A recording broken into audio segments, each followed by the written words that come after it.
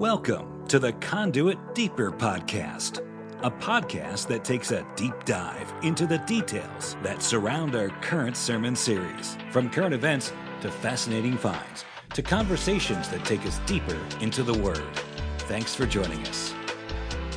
Welcome to our Deeper podcast. My name is Mo, Executive Pastor at Conduit Church, joined with our lead pastor, Darren Tyler, for the first podcast of 2021. And, you know, I was thinking, none of us really probably write checks anymore. No.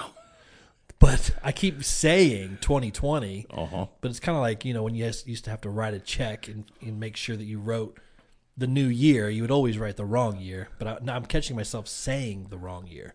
I've found myself in that because, weirdly enough, people have actually purchased the book that I wrote. That's not weird. Well, it's a little bit. But here's what's weird, though, is then they're asking me to sign them, which is like super like honoring and flattering, all those things. Yeah. Like, I mean, I remember being the guy in line, like handing the CDs to the band, sign the next one, and they're over there just like hands are cramping up because they're like 10,000 signatures in. But I'm trying to be thoughtful, and I'm writing the date on it as well. Yes. And I have more than once in the last few days written 2020. Yeah. And here's the thing about the 2020 versus 2021. There is not an easy way to fix it. Like you can't like make the 10 That's into a true. 9, or so I'm having to like just it looks like my son did it is what it looks like. What's the name of your book? The Power of the Seven. Power of the Seven. Yeah, which is the series that we just are jumping into at Conduit is not the Power of the Seven, but it's sort of 1/3 of the series. Yeah. And the new series is called Triple Threat. You Are a Triple Threat. Launched this Sunday.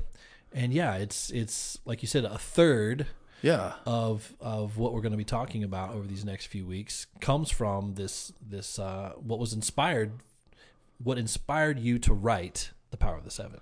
Yeah, it's been a while since it first jumped at me that there were these 3 lists in the New Testament of gifts, that they're all sort of conflated together.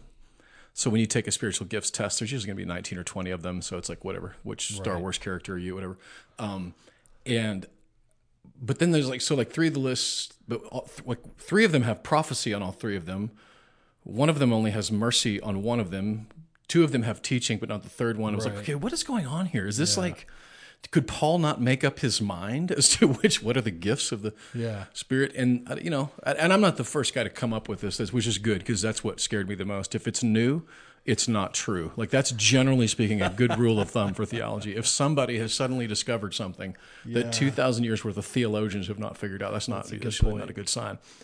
But as I dug into it, it wasn't that it hadn't been discovered. It's just that hadn't been taught in that way. Certainly not for me. Sure. And so, these 3 gifts, these 3 lists of gifts, and Romans 12 was the one that I've really had been drawn to because, you know, especially in a leadership position, trying to figure out how God has wired us, which we've all done. I say we all, maybe not all. DISC, you know, Myers-Briggs. Yeah, I've done all of them. All of them, yeah. Some combination of all the above. And again, back to which Star Wars character are you? Which character? I don't Which character from Friends? This might be a surprise. I'm not a Star Wars guy. Right. It is actually a little bit of a surprise. But I'll tell you this, though, because here's the thing. When we're talking about, this is why this might even be relevant to what's happening even today.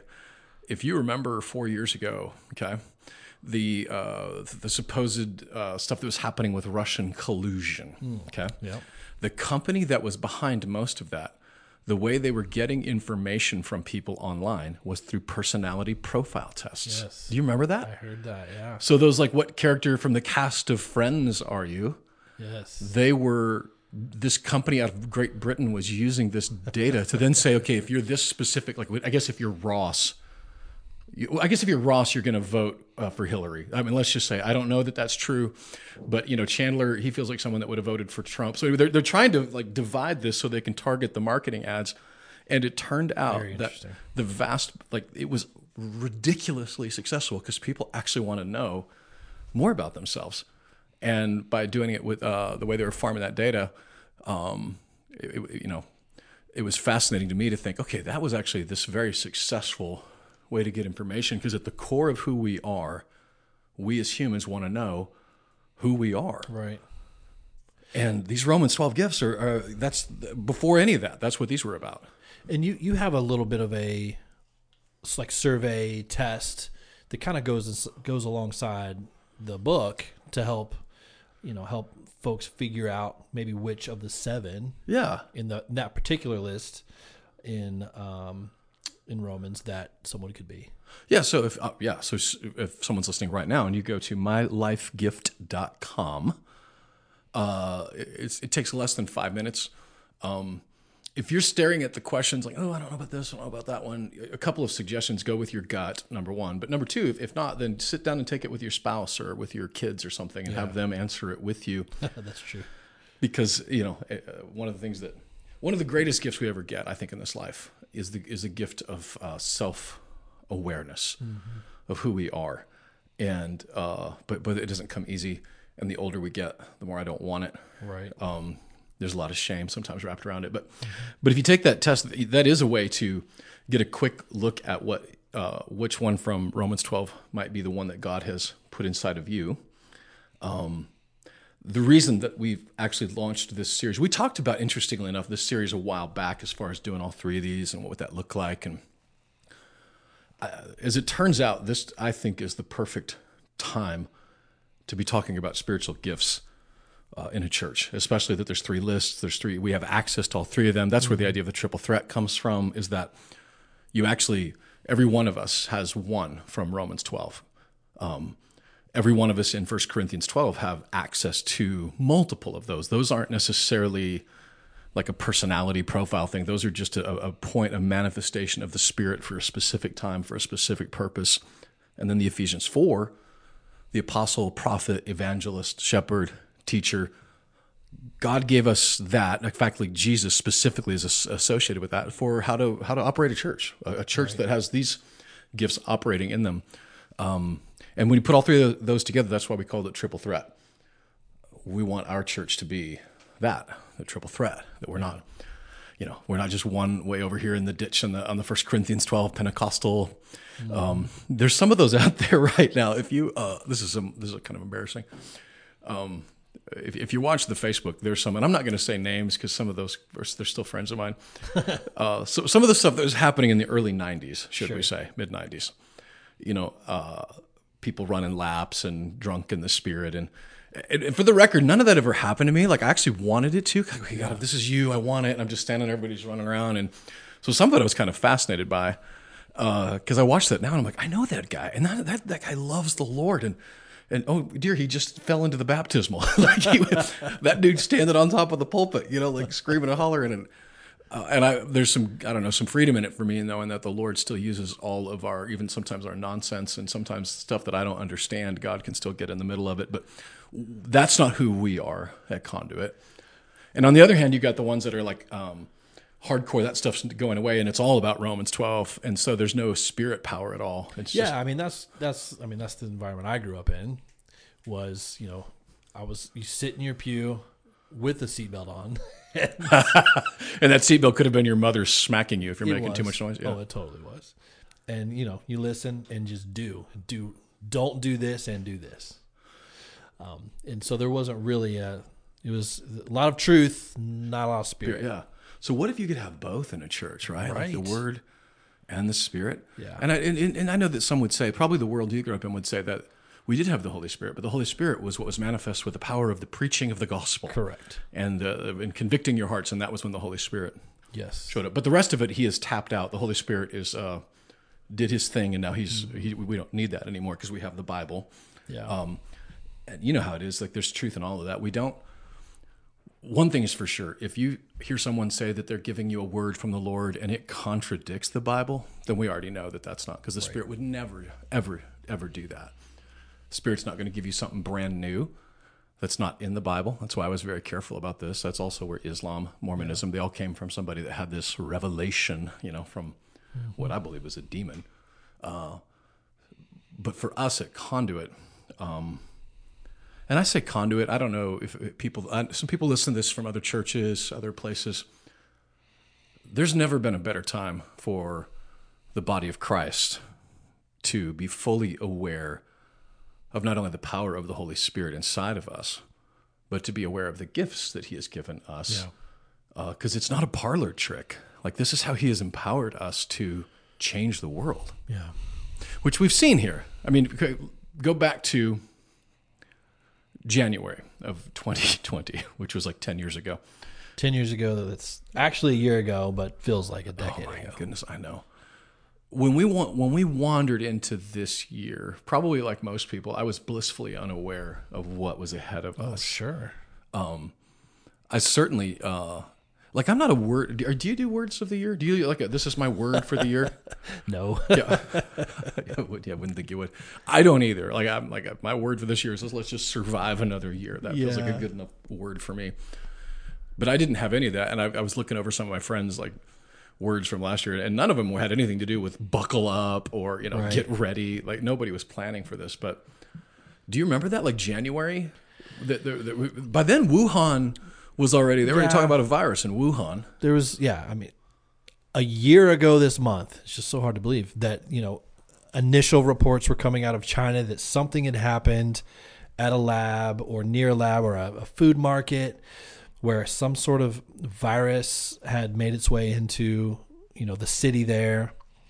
And there was just kind of these initial reports, and it was spreading, the virus was spreading, but we really didn't know anything. It certainly hadn't made its way to the U.S. until like a couple of weeks later. Then it made its way to the U.S. through was it Seattle or Portland or somewhere on the West Coast. And so it was, there was this lag time of 4 to 6 weeks. I mean, it really wasn't until early March. And by that point, we had already been in Guatemala. You and I had. Yeah. I remember going to Guatemala mid-February, thinking, "Is this a good idea?" That's hilarious, because I went into Guatemala not even thinking about that, not even at all. Oh, I definitely was. That's part of my gift. Yeah, it is. We'll talk about that, actually. That's thinking, is this a good idea? If we do go and there's a breakout, are we going to be able to get back home? I don't want to get sick on a plane. We don't even know what this sickness is. I don't want to get sick on a plane. That's hilarious. All these different things. I remember thinking through all of those scenarios. And then as soon as we got back, I mean, you and Shannon and a handful of conduits went to Israel. Yeah, because we broke ground. Yeah, we broke ground here at Conduit for our new expansion. Yeah. Right when we got back from Guatemala, and then you took off with a group to Israel. Yeah, we had those fancy conduit shovels that David Christopher made for us using his gift that we'll talk about at some point. Yep. He's the guy that you want. If you want something to look and feel feel right, his is the gift for that. We rushed to the airport, got out of town, and by the time we got to Israel, people were starting to talk about it, but it was so unusual. It was, if anything, it was a failure for me. It was a failure of imagination of what could go wrong in the world, and lest this be just a show where we talk about and reminisce together, what I have seen this past year, what we've experienced as a church, is that at a time of great uncertainty, a time of great upheaval, and I would say a time of great division in our country, but also inside of the church world, the gospel and the gifts are the two things that the Bible gives us as a prescription for that. If someone were to look at the history of Rome and then cross-reference that with the book of Romans, Paul wrote the book of Romans, give or take, somewhere around AD 57. And that's important because in 49, so just 8 years earlier, Claudius, emperor, had banished all Jews out of Rome. So when Paul meets Aquila and Priscilla in the book of Acts, it actually says, I can't remember which chapter it is, that they had been kicked out of. They were Jews who had been banished from Rome, and now they're trying to just scratch out a living in Corinth. That's where he encounters them. Now, that is important because the Jews had left Rome. And at that point, even Rome was considering Christianity just a subset of Judaism. Not a whole separate thing, but just a subset of it. So they are away. The Gentiles are now the only people in the Church of Rome. And AD 57 happens. And somewhere around there, Nero is in charge, who would turn out to be a horrible emperor. Yeah. As bad as Claudius was, Nero is worse. But now these Jewish, by the way, I have silenced this phone, but it keeps ringing. So anyway, here comes the Jews back to Rome. They're going home. So imagine it's like us, okay? We've been here. We get banished to Little Rock or some, wherever. And now we're coming home to Nashville, but our church is different now. Yeah. But not just different. For them, different meaning that it was now primarily Gentile. So before it was Gentiles trying to fit into a Jewish context, now it's Jews trying to fit into a Gentile context. Yeah. That's what Paul is writing it into. Right. So you've got a theological disputes that would have unfolded in combination with political, because they had a culture that was hostile to the gospel, Yeah. as well as a church that was being divided. So Paul spends the first 11 chapters of Romans just saying, this is the gospel. If you're Jewish, here's what this means to you. If you're Gentile, here's what this means to you. And then he goes into, now that we have that established, here is how you bring unity into your church family. He talks about offering your life as a living sacrifice, holy, pleasing, Romans 12, 1, 2, 3. And verse 3 says, and then you will know his will for your life. And then his will in verses 5, 6, 7, 8 is like these 7 spiritual gifts. That's where unity comes from, which is what we experienced this past year. Yeah, here we are. Right? Because if I were to, I guess I should, should we do this? Let me at least say, here are the 7 gifts from Romans 12, okay?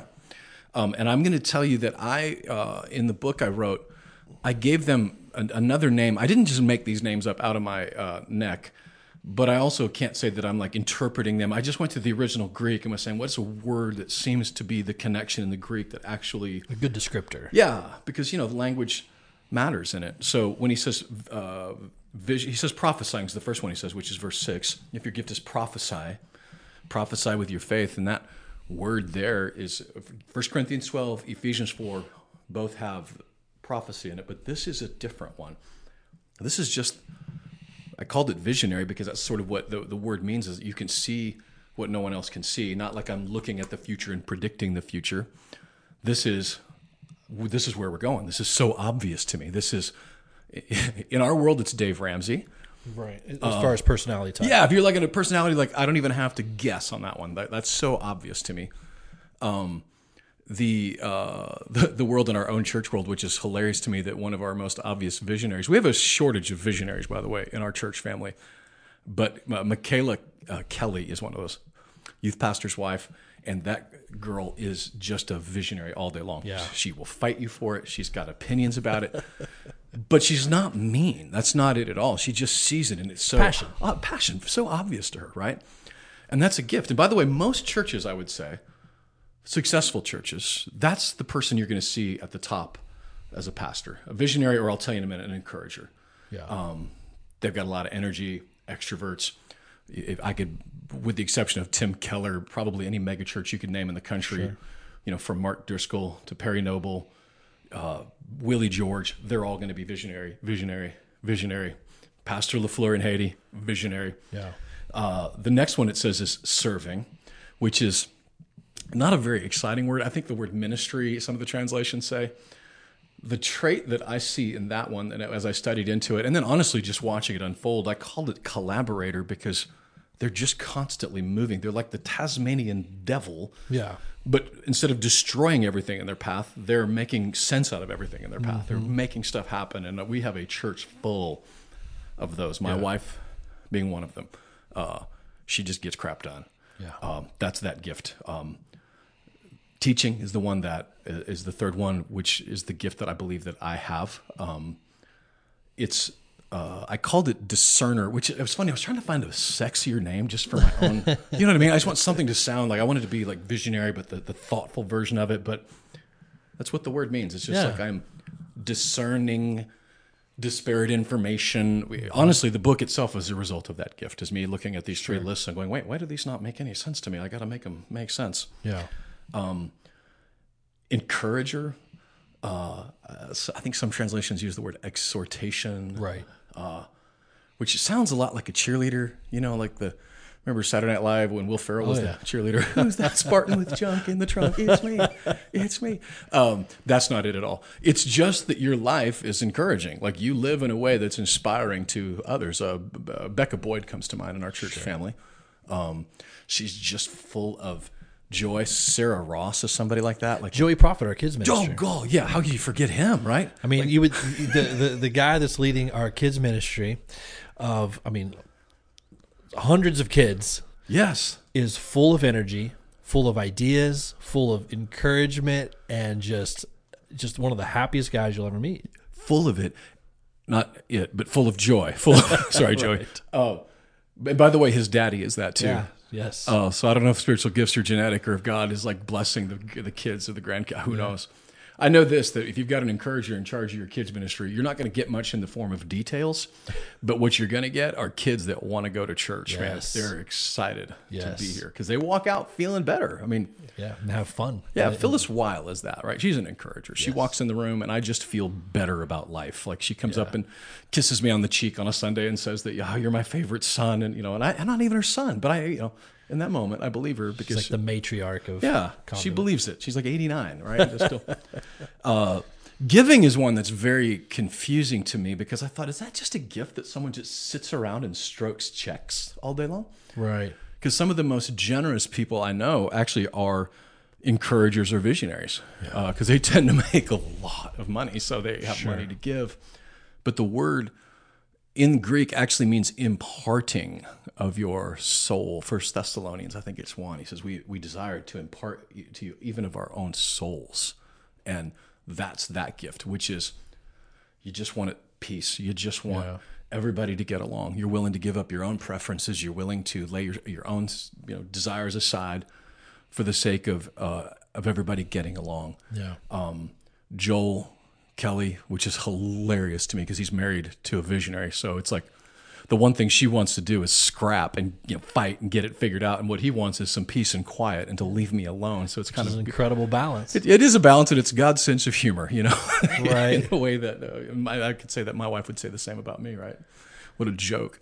But that is Jeremy Heslop, Jim Henderson. I think Kyle Froman too.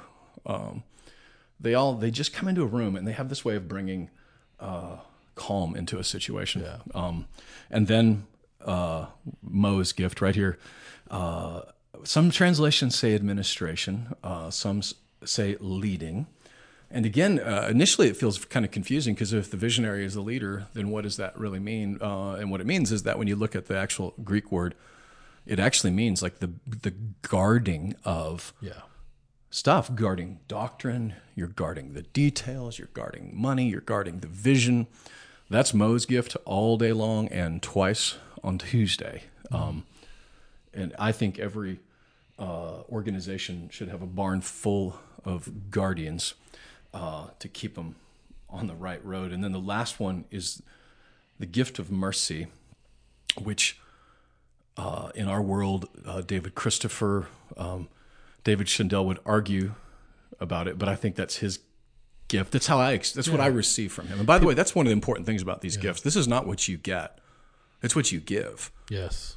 So what I get from Mo is safety. Mm-hmm. What I get from Shindell or David Christopher is mercy. Like I get mercy from them. I would say those with the gift of mercy are very empathetic. 100%. And the difference between them and me, for instance, is that when there's a crisis, I'll actually run to a crisis, but I don't want to stick around for it. You want to observe, gather the details, and figure then go. It out, and then I gotta go. Yeah, but man, they're in the trenches. They're like you. Velcro. Yeah, they're in there. They're not going anywhere. Once they're there, because that's what mercy is. Mercy is the gift of time. It's the gift of not abandoning you. So those are the 7 gifts that Paul says you need as to become the body of Christ. And that if you're the body of Christ, it's not like ethereal, like I'm going to be the thumb today or the pinky tomorrow. Like these 7 gifts are how we work as the body of Christ together. And so that said, back in March, I get back from Israel, And I, for some reason, agreed to do Devo for Dave Ramsey on that following Wednesday. Yeah. And I only say for some reason because that's just one of the gigs. That's not one that I can phone in. Sure. Right. He's got like 1,000 people there. You got Dave sitting in the front row, which is super intimidating. So I can't like screw that one up, right? Like he's great. He wouldn't whatever kick me to the curb, but I just can't just phone that in. But the whole week I'm like stressing out, like why did I agree to do that? What? Like, you know. Anyway, so I'm doing that, but by then the world is starting to get a little weird. And here's what I remember, Mo. You might remember the detail. Of course, you'll remember the details better than I do, but. I don't remember what the speech was. I don't remember if it was Bill Lee or who it was. But the first time I saw you after that, I was expecting you to be super freaked out, super scared, unnerved. And I walk in and you are cool as a cucumber. Like you are. And here's the thing, that actually gave me a gift on that day, which is I wasn't freaking out as much anymore because I figured if Mo was not freaking out, then why would I be freaking out? Right. So what was that all about? Well, it's for a guardian, it's the terrible privilege of already thinking about the worst possible thing that could happen all the time. And so that's like your soundtrack of your mind. It's the soundtrack of my mind. And it's embarrassing and helpful at the same time, because when stuff does go left of center, I've already thought through what to do about it, and it's constant. It never goes away. Even just driving here to work on a regular day, I'm thinking about what if I blow a tire. And who am I going to call? For those listening at home, how far is your drive to work? It's only 5 minutes. It's like 4 miles, right?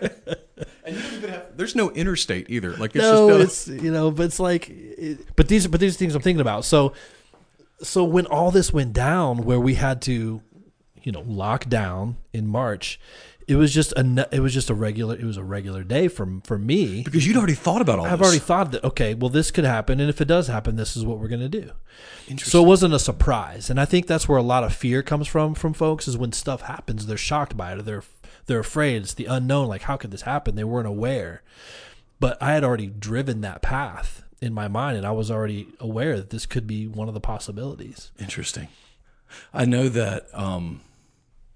We did a test, a poll, whatever, in our church to figure out how many had how many imparters were there, how many guardians were there.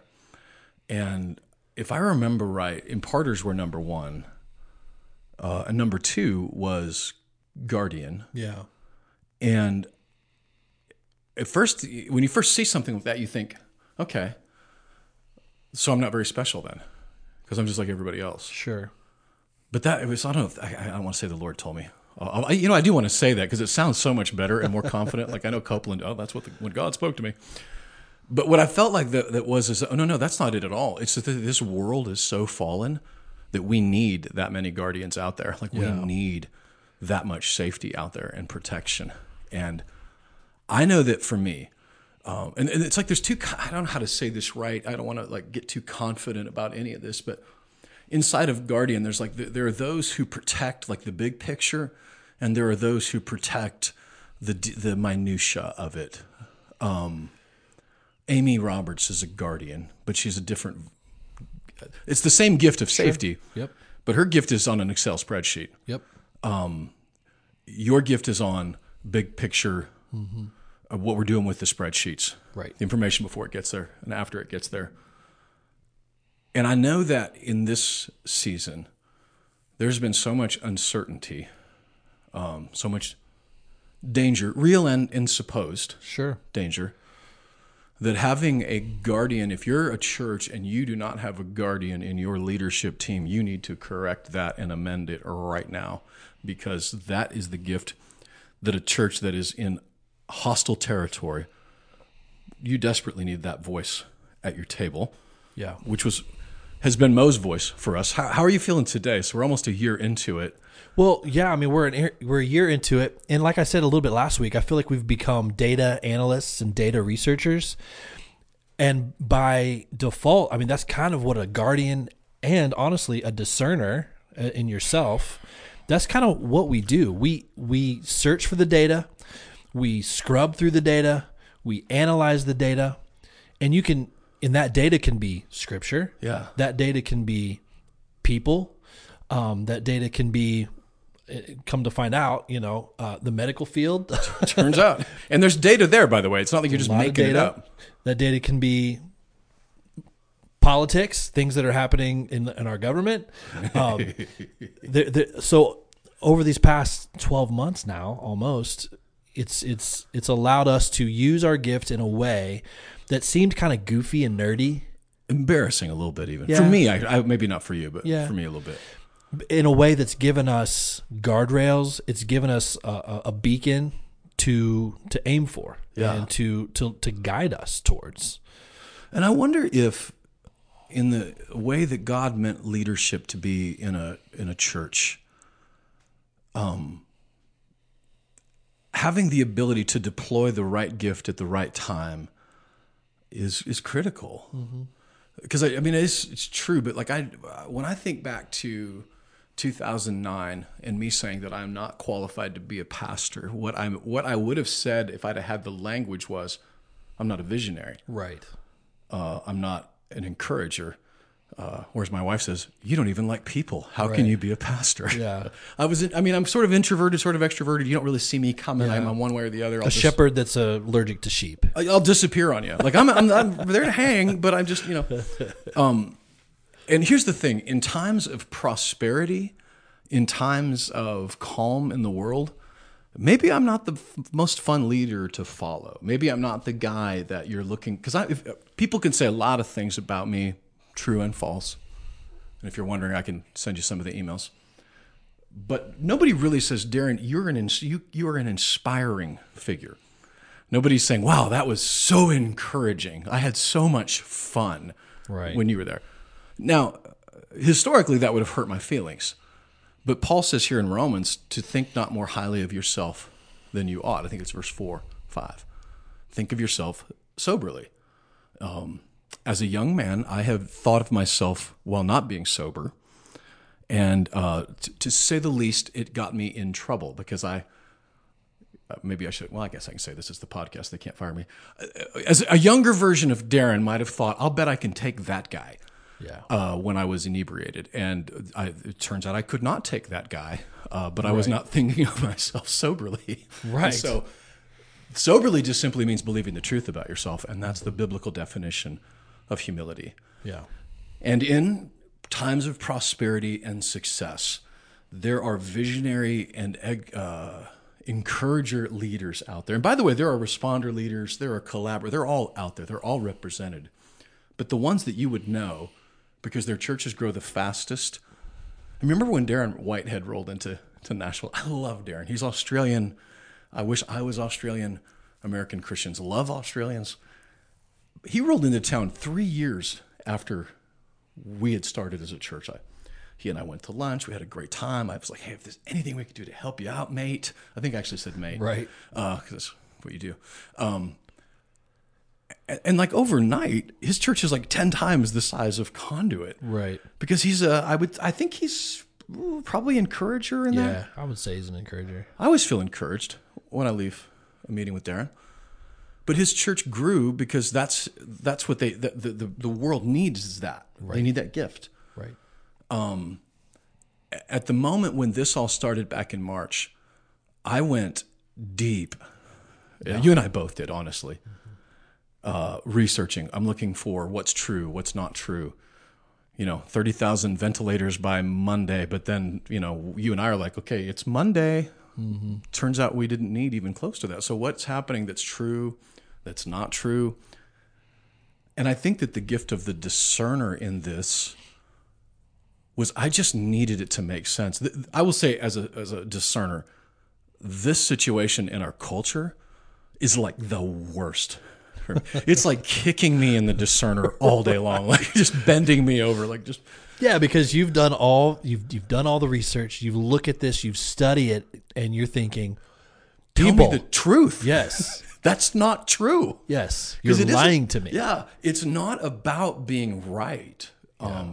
Sometimes guys like me can be considered intellectually arrogant, And so there's probably some truth in that, but that's not the goal. Isn't that? It's that I want it to be true. Like, is this true or not? And at this particular time, moving into even June, when we're trying to decide, what do we do? Because, June seems so long ago, but people were really, really scared. Yeah. In fact, I remember even back then people, and this is the price of leadership in general, is just being misunderstood. If you want to be a leader of anything, understand the cost of your ticket is being misunderstood. And back then, when we were beginning to open up, there were people that we love, that love us, that were saying, hey, I really appreciate and I respect Darren, but this is wrong. He's crazy. This is terrible. Sure. You're going to kill people. Wow. And that stuff hurts because it lands on, that's not at all what I'm trying to do. And of course, it made me second guess what I was doing. It was a blessing to have you by my side because at least I knew you'd already thought of all the bad stuff. So if it was going to go wrong, you'd already thought about it. Yeah, and it was a little bit more of a complex situation in Conduit's eyes because we have our Sunday gathering, but we also have our very close ministry partners in places like Haiti and Uganda and other places in the world that are looking for direction, copying Western ideas on how to handle this. And it's not a one-to-one. No. And that's funny because so when you go back to being humble, there was a meeting that I was at in, I don't remember, late March, early April. It may or may not have been signed off on by the governor. I don't know. I can't remember where we were in that moment. But I was sitting in a room with pastors that I love and that I respect and that I think they love and respect me. And all the conversations were about, we're going to stay closed. If you want to love your neighbor, stay closed. And in that meeting, by the way, I'm the only, this is a room full of encouragers and visionaries and me. Like honestly, it feels like I was a kid again, like the fat kid in gym class. I'm just like the discerner over in the corner going, hey. But by that point, we had already heard from our partners on the ground. By that point, the World Food Program, World Bank, UN, even the WHO, those knuckleheads, were saying that this is when you hear somebody say that the pandemic is causing this, I would, again, my discerner is like, can I tweak that just a second? Yeah. It's the pandemic. It's the response to the pandemic that's causing this. We took Africa and gave them the exact same game plan as we had in Western world. A plan that I think is totally foolish, because this is a disease that primarily, it's not even up for debate. Like, it's primarily killing seniors and elderly, which is why the death rates are so much higher in Western civilization, because our lifespan is longer. The average age in Africa of mortality is like 38. Wow, that's amazing. Like, I remember first time I experienced it firsthand, having a conversation with a pastor named Rodrigue in Haiti, and he was talking about, so I got to figure out what I'm going to do. I'm so old. I'm like, you're like 40, aren't you? And the answer was yes. Wow. But in his world, 40 feels an awful lot like 75 or 80 feels like to us. But point being, I'm sitting in this room with these pastors, and none of them are talking about what's about to happen to the world. It's all been, the New York Times article just this week, Nicholas Kristof, one of my medium favorite liberals, was writing about what the pandemic is doing. And it is, everything predicted in March is happening right now. So I left that meeting that night and I was feeling kind of angry, feeling kind of arrogant, if I might add, and realizing I was leaving that meeting doing what Paul says I to not do. I was thinking more highly of myself than I ought. Because the only reason I was thinking about that was I have this gift called discernment. Right. And at a time like this, that's when our gifts were needed. And so I was able to be, they might even call it a thorn in their flesh. But even then, I remember Dave actually took a copy of an email that we had put for our church, and he sent it to his whole company, because it was just, this is helping him to process out loud. So in a room full of visionaries and a room full of encouragers, you need a discerner out there. Yeah. You need guardians out there.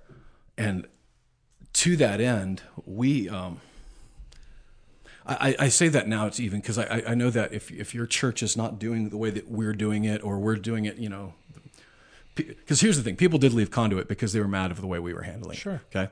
People came to Conduit because they were mad the way their pastor was handling it. God might be calling you to a different church. Totally fine. But don't leave and just say that it's because my pastor's doing it wrong. Recognize that maybe a guy with the gift of prophecy or encouragement or responder might handle and might lead differently, and give him some latitude in that with it. And I don't know, when I look to this next year, I think we're going to need a lot of discerning. More discerning. A lot of guarding. More guarding. Because like when you look back, so this is something that I actually secretly thought about. I don't remember if I've ever admitted to this. I remember when the 2008 financial crisis happened. You and I were both still working in Christian music. Yep. And what a lot of people didn't realize was that in the church world, after that crisis, a ton of bankruptcies unfolded. Yeah. Church bankruptcies. Yep. And in all this time of building, I was like, I want to build. If we ever have to build, I want to do it in a good financial season, because I didn't want us to be in trouble financially. So this actually was when that which I've feared most has come upon me. Job, self-fulfilling prophecy, a little bit, because I think I remember in February even thinking, I wonder if we're going to get this built before, because back then I was so naive. I thought the only thing that was going to happen was a financial market correction. I did not factor in pandemic like you had. But what we did, though, this last year was, by factoring in and keeping our eye on the vision of what Jesus had for us, was we've fed more people this year than we've fed in any other of the 10 years. We have set slaves free. We have built more churches. We have been able to, not because we're so good at it, we just were thinking of ourselves mostly humbly, and allowing the gifts to move through us in that way. Yeah. And that's what we got to do for 2021. I mean, we're staring down a brand new year. Yeah, 2021 is going to bring its own challenges for sure.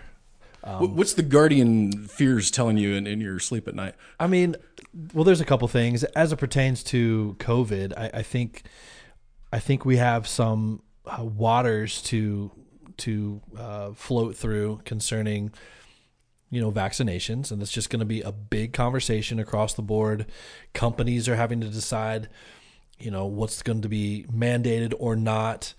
Airlines are making big decisions about it. The travel industry, obviously internationally, local governments, etc. So I think, we thought the mask conversation was complicated. Oh man. I think the vaccination conversation is going to be tenfold. So that's looming. That's in front of us right now. And if you're a church and you're not thinking about that conversation, I suggest you start thinking about it, because your people sure are. Absolutely. And there's going to be decisions that are going to have to be made across the board. And it's not even where do you stand on these things. It's just understanding all of the different potential conversations and questions that people are going to be asking. And it's just a matter of doing your due diligence to understand what's happening in the world, having a sense of awareness, because you're right. People are coming in every Sunday with a ton of questions, and they're looking for answers. Yeah. Because I think it's fair to say there's a good portion of our folks that are questioning what they're being told now, based upon the last 10 months of every 2 weeks and this 2 weeks and do this, but don't do this, and then 2 weeks later change it. There's a lot of confidence erosion and mistrust. And so in many times, in many ways over the years, historically, people turn to the church for direction and answers. And I would think that if you're a leader of a church, it would be a good time to deploy your discerners and guardians to seek and listen. Yeah, and I kind of think of guardians and discerners as kind of a scout, in a war. You send them on ahead to see what's on the battlefront. I don't like that, because they're the ones that get shot, man. Well, but they've thought about it, and they know the potential risks, and they know how to get out of there if they need to. Yeah. But, having a scout, I think the other thing we're going to have to traverse is just political uncertainty. We are, January, whatever today is, the 5th, and a president has not been named for the United States yet, although that could happen tomorrow. You don't have to look very far to see that everything's contentious as it pertains to our government and presidency. That's not going to go away in a month. That's probably going to linger with us over the next, 4 years. But no matter who is our president of the United States, but I think it's going to, this year, 2021, is going to be just a very contentious year as it pertains to our national government. Yeah, that is what's right in front of us. And as a church, for us, for Conduit, I think it's why we have to go back to these gifts. Because, and by the way, when I say there's 3 lists, 3 categories, they each line up with a member of the Trinity in specific. But all 3 of them say the same thing. It's about being a body. Ephesians 4 says that. Yeah. 1 Corinthians 12 and Romans 12. Yeah. And so we're going to need all 7 of these gifts acting as the body. Okay. Paul wrote this to a church that was in extreme persecution, hostile to the gospel. It is not about living your best life. It's about living our most effective impact for the kingdom of God. And by making room for those, that's the same with 1 Corinthians 12. We're going to need the Holy Spirit, like real, alive, and active in our personal lives and in our church. Words of wisdom. I mean, boy, have we needed some of those this year, right? Yeah. And we need the 5-fold ministry of Ephesians 4, man. Apostle, if I'm right, means missionary at its core. There were the apostles, and but we need missionaries out there right now. We need shepherds. We need teachers. And a missionary is anyone with the truth that is sent into somewhere where the truth is not. Yeah. Missionary in your workplace. That's a missionary. You can be an apostle to your workplace. Yeah. If you can bring the truth to somewhere where there is no truth, you are being sent with the truth. That is an apostle. Yeah. And so when you hear missionary, I think a lot of people think, I've got to go overseas, or I've got to go, somewhere where I'm uncomfortable. And that may be true. Some of them might. Absolutely. Yeah. But it could also be your neighbor or your workplace. Yeah, I think some of you right now might even be thinking in terms of, that's great, but who's going to be president tomorrow? That's great, but who's going to be in Congress tomorrow, or Senate, or whatever? And, and it kind of reminds me of remember the parable of the wise and the foolish man? The foolish man built his house on the sand. Did you have that conversation? Was there a song? Did you have that in your Sunday school? The wise man built his house upon the rock. Yeah. I don't know if those are 2 different guys or if they're the same guy. And here's what I mean. I'm 49. I'm going to be a half of a century in February. And if I were to look back on my life, I have built my house on the sand more than once. More than one time. Yeah, because it's politics this time. Or it was my career was one point. That was my house. I was building it on that sand. I was building it on politics and that sand and success or whatever. And eventually you learn, what if I dug a little deeper into the bedrock? Yeah, that's good. Of this. And some folks right now might be thinking the same thing, that, well, that's great, Darren, but what about, and by the way, but theology, but this, but that, but nothing. It's the gospel. Yeah. Like, it is the gospel. Paul wrote this, freaking Claudius was in charge. That dude was a monster. And he was replaced with a bigger monster. Yeah. And the gospel still prevailed in that, because the fallen world, that's the logical conclusion of putting your house in politics. It will collapse. Yes. If you put your house in America on that, it will collapse. And I think, for me, like, I want to build my house into this next decade, the rest of my life, on the, Christ the solid rock. I stand. All other ground is sinking sand. And what's amazing about these gifts, I actually covered it in the book, which, I feel like I just did a I didn't mean to do a pitch for the No, book. it's good. But it's in the book. It's a great resource. That there is a element of each gift that's represented in who Jesus was. So wow. me, Jesus, the teacher, lives large in me. Jesus, the shepherd, lives large in Mo as a guardian, right? Jesus, the encourager. So we're all 7 together become a picture of who Jesus is.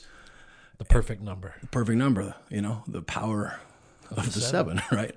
But that is, for me, that's me digging my discerner gift deeper into the bedrock of who Jesus is. I do want to understand truth. I do want to understand, because when we opened up in June, it was scary. People thought we were crazy. Yeah, and we were the only church in the area that opened up our kids ministry in June. Yeah. And we didn't do it because we were being punk rock or being cavalier. We counted the cost. We dug deep into the foundation and dug deep into the truth. And so, here's the cost of this. And it's been incredibly rewarding to our kids and to our families. And it's been safe. We've, praise the Lord. There's not been issues that have arisen from sickness from our kids gathering. Yeah. It's not happened at all. It's because we went down the road a little bit on that data and understood, we counted the cost. We knew what we were doing. And that's a gift that we needed here. And here's the thing. There are churches in our community, pastors that I love, and they require you to wear a mask at your church. Sure. There are people in the society right now that they desperately need that. Yes. Not necessarily because it's true, not necessarily, but because he doesn't need it.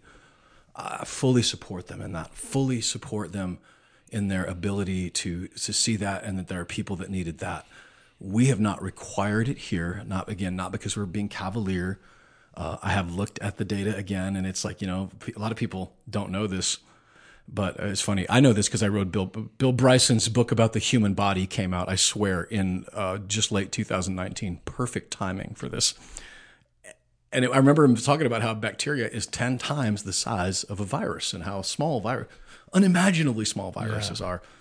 And looking at it from the perspective of a mask of like, oh, wow, this is literally like keeping a mosquito out with a chain link fence. Like they can fly right through it. Right.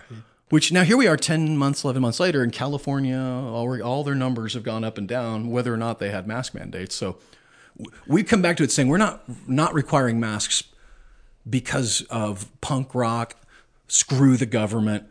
We feel like our place in this was, for this hour, for this week, could our children have a place that's just normal for just this once? If you're emotionally unstable and scared and alone and anxious and hiding behind a mask is not good for you, come to Conduit, and you don't have to.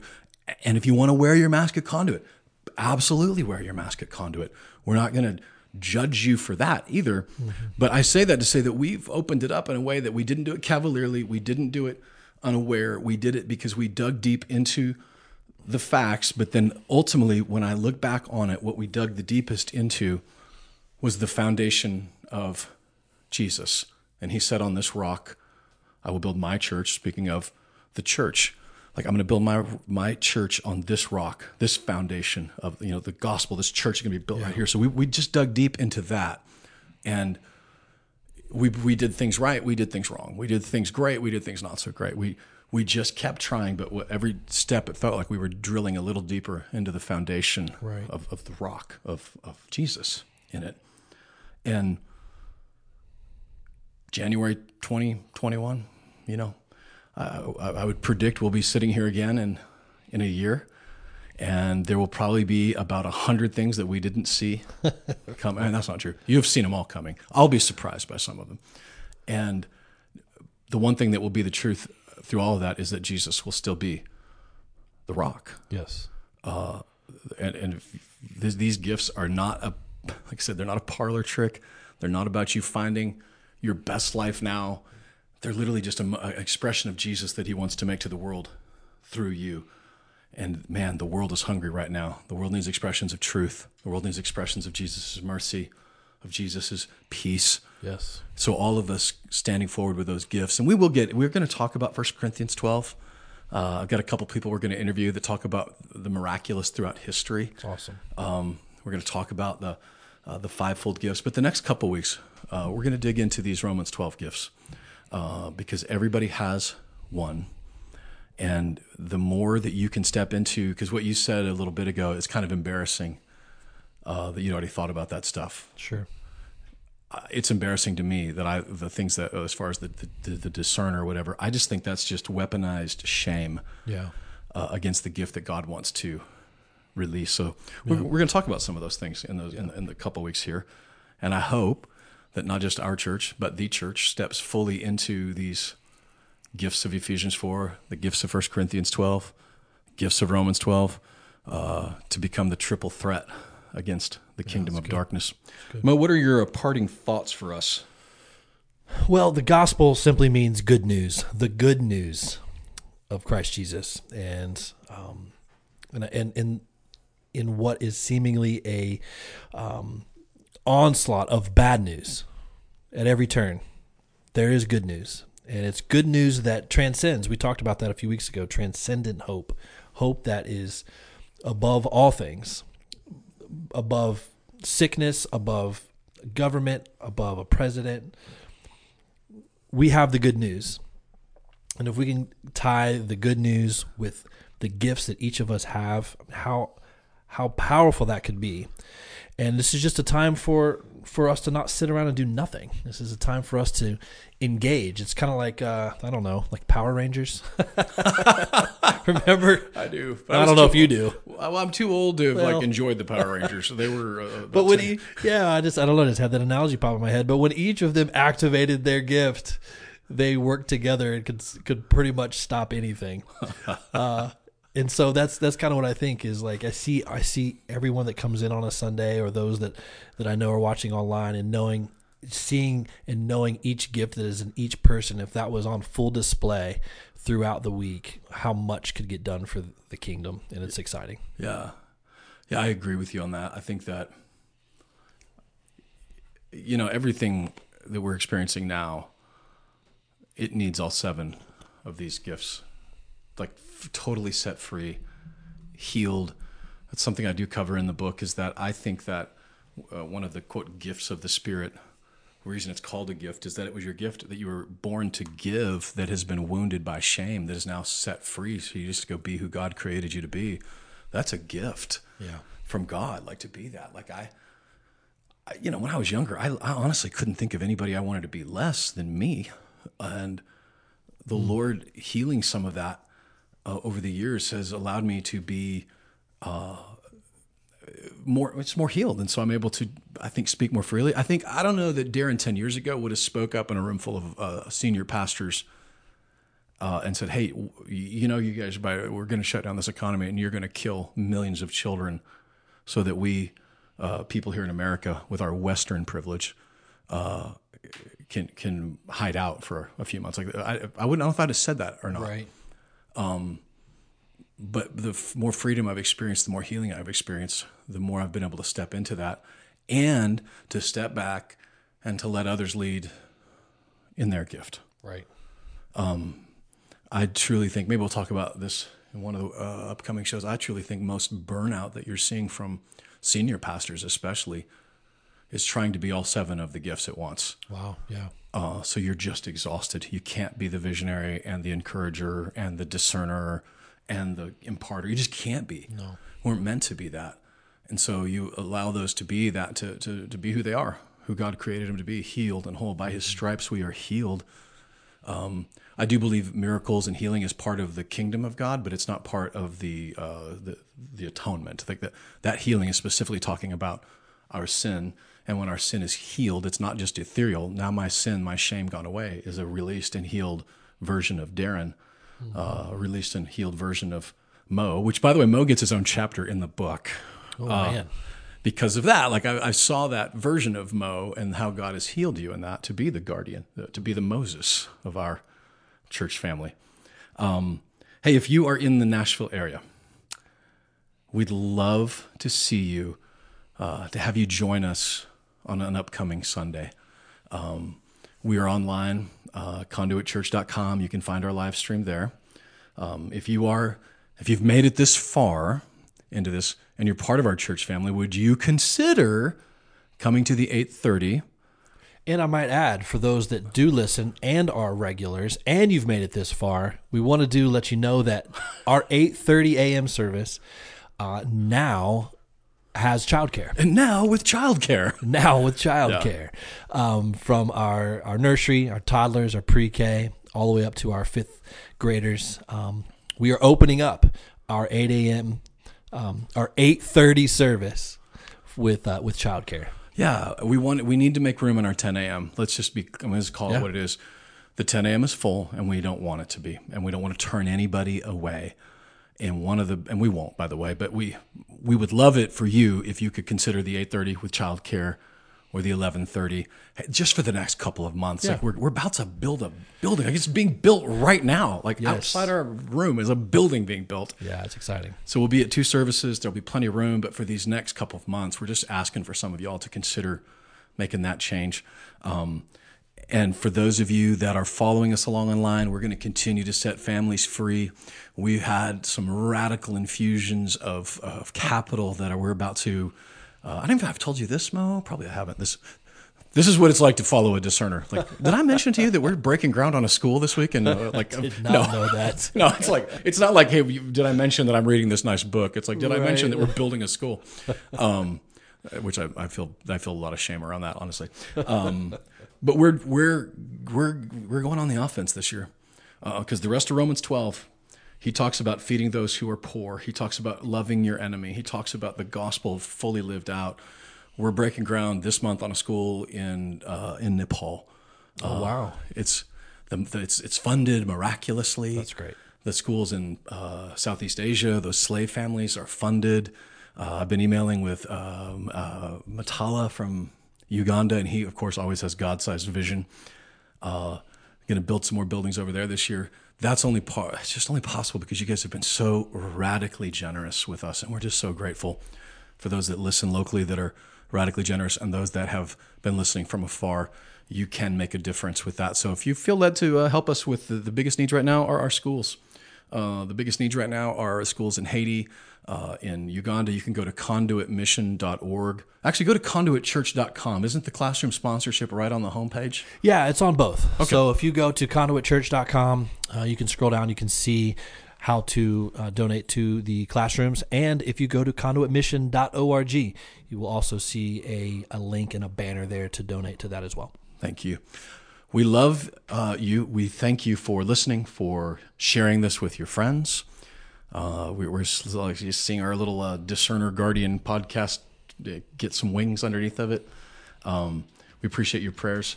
And if we see you this Sunday, that's great. If not, we'll catch you next week here on our Deeper podcast. God bless you guys. We love you, and we're praying for you.